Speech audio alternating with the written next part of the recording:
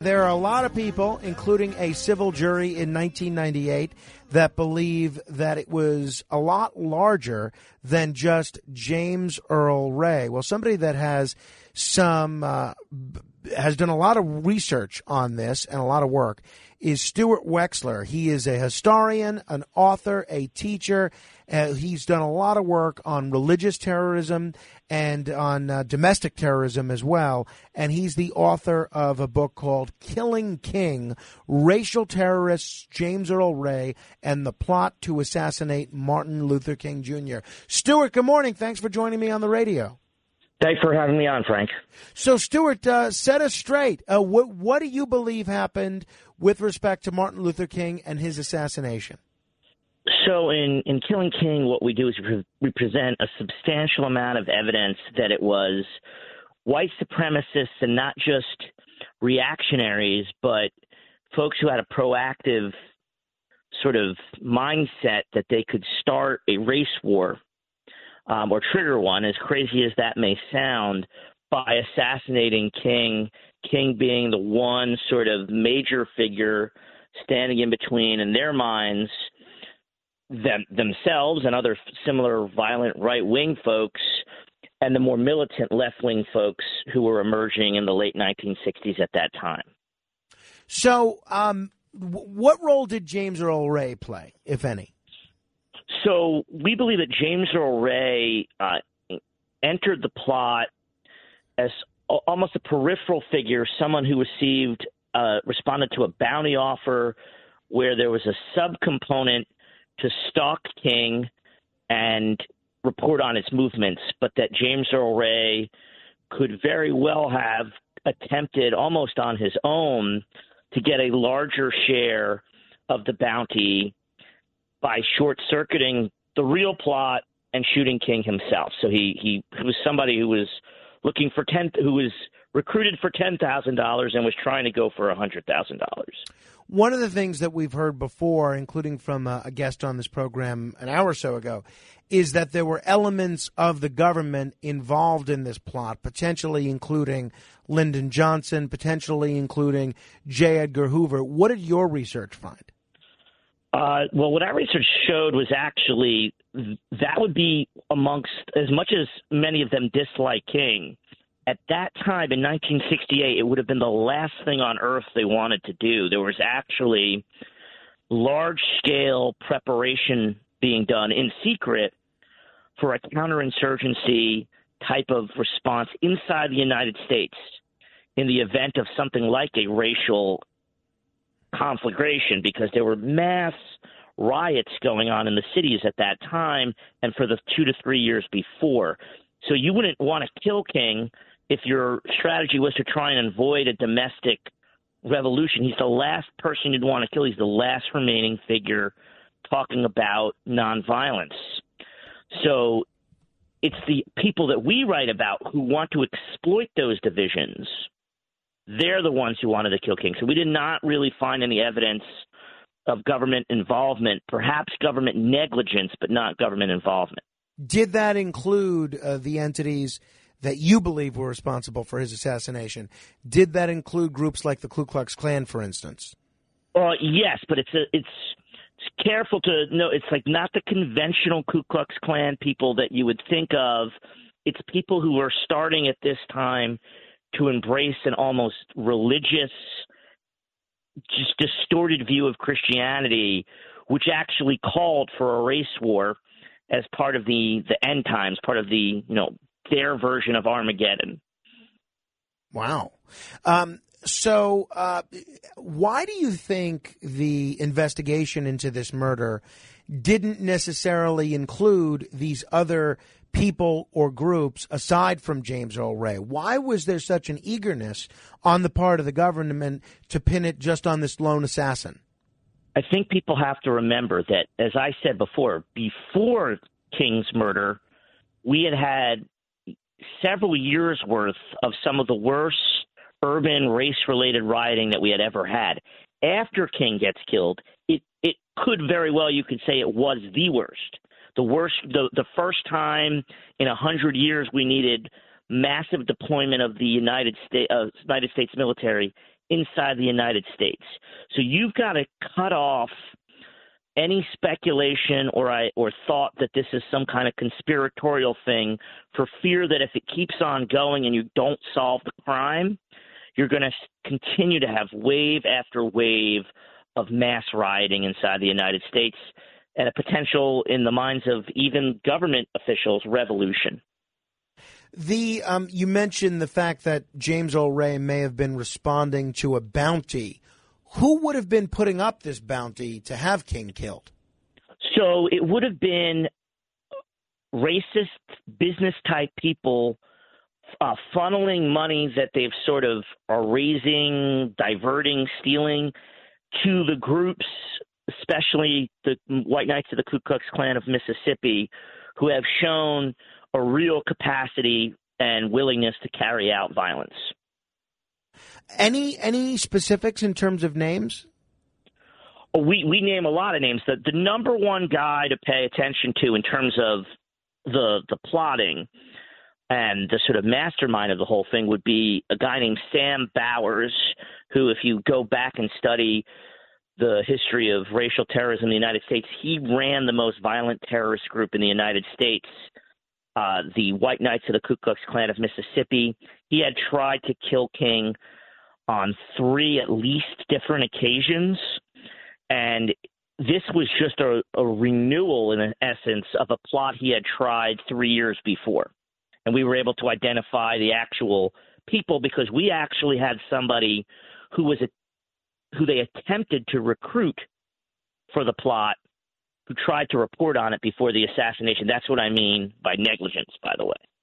What do you make of the claims that seem to be subscribed to by the King family, by William Pepper, and others, that this was a broad conspiracy that included elements not just within the government but outside the government as well? Do you leave open the possibility that maybe some of the extremist groups like the ones you're talking about were plotting or conspiring with folks either at a local level within the Memphis municipal government or on the federal level?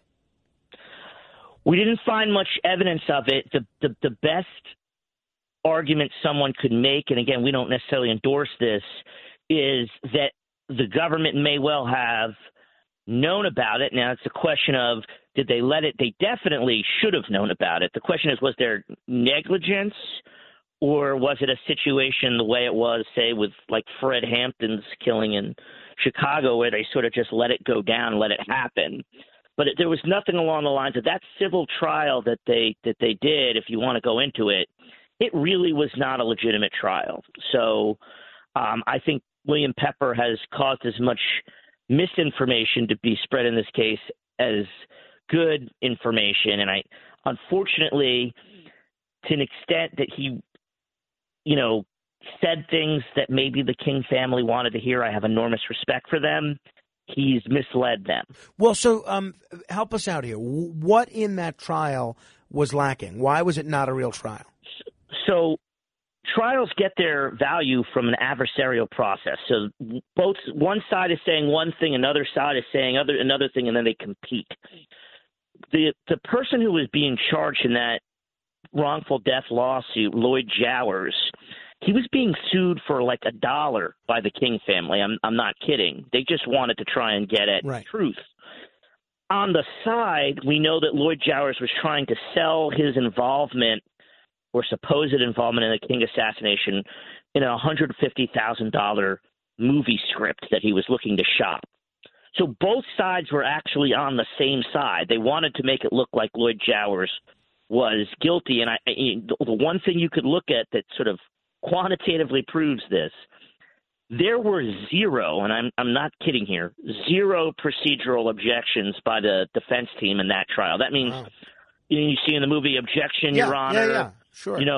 Cause for speculation, zero. And it was so absurd that at one point the prosecution called the husband of a sick woman to offer direct testimony on her behalf. And you know this, that's hearsay, the definition of hearsay. Right. Nobody objected. If people are just tuning in, we're talking with Stuart Wexler. He's a historian, a teacher, and co-author of the book, Killing King, Racial Terrorist James Earl Ray, and the Plot to Assassinate Martin Luther King Jr. Stuart, what do we know about James Earl Ray and any connection with George Wallace, either Wallace and his campaigns or the attempted assassination of George Wallace? So, well, he wouldn't have had anything to do with the attempted assassination of George Wallace, which happened a few years later. He did express sympathy for the Wallace campaign, and he went out of his way to try and get even sort of loose friends of his to sign up for the Wallace campaign. I don't believe that James Earl Ray was like any kind of dogged racist himself. I think he was trying to, and there's other evidence for this, he was trying to make a sort of a legend for himself that could fly with the groups he knew were offering bounties on King so that he could be a part of the bounty offer and make money. So he was trying to establish a record that he's in bed with racist, white supremacist type people like George Wallace. Did, as far as you can tell, did Ray ever get to collect on this bounty? We believe it's likely he collected some portion, if not the full portion, of the you need to go scout and report on King's movements money.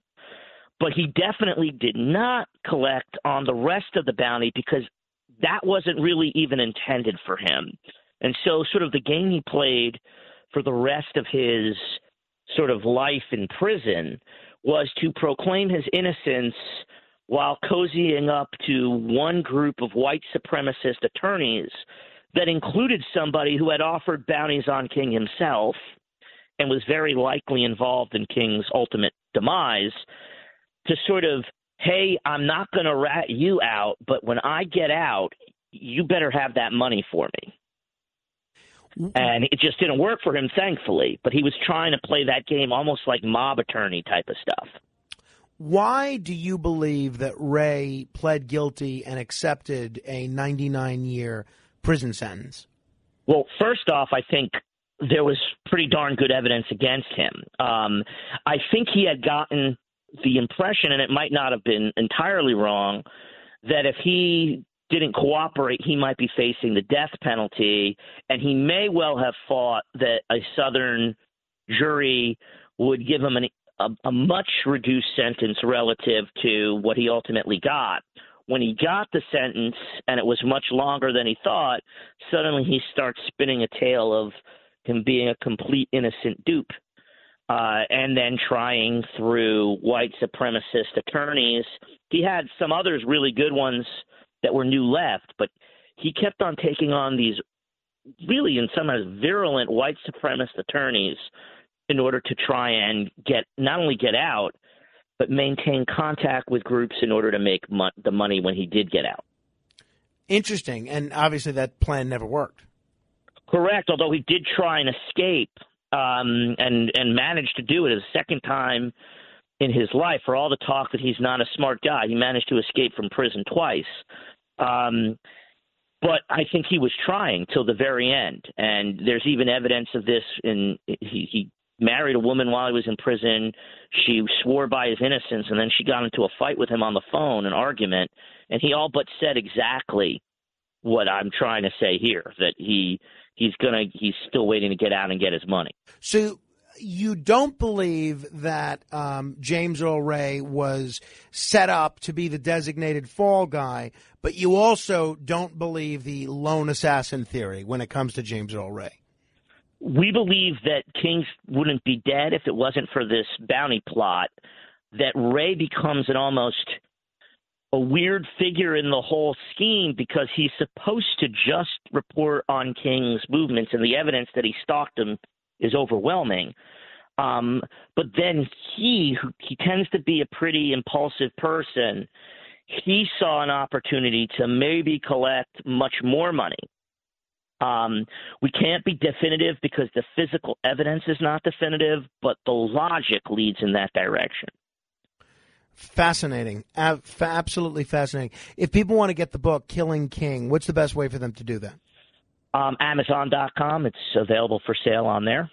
Well, thank you very much, giving us a lot to think about today. Stuart Wexler, appreciate the time. Thank you, and thank you for having me on.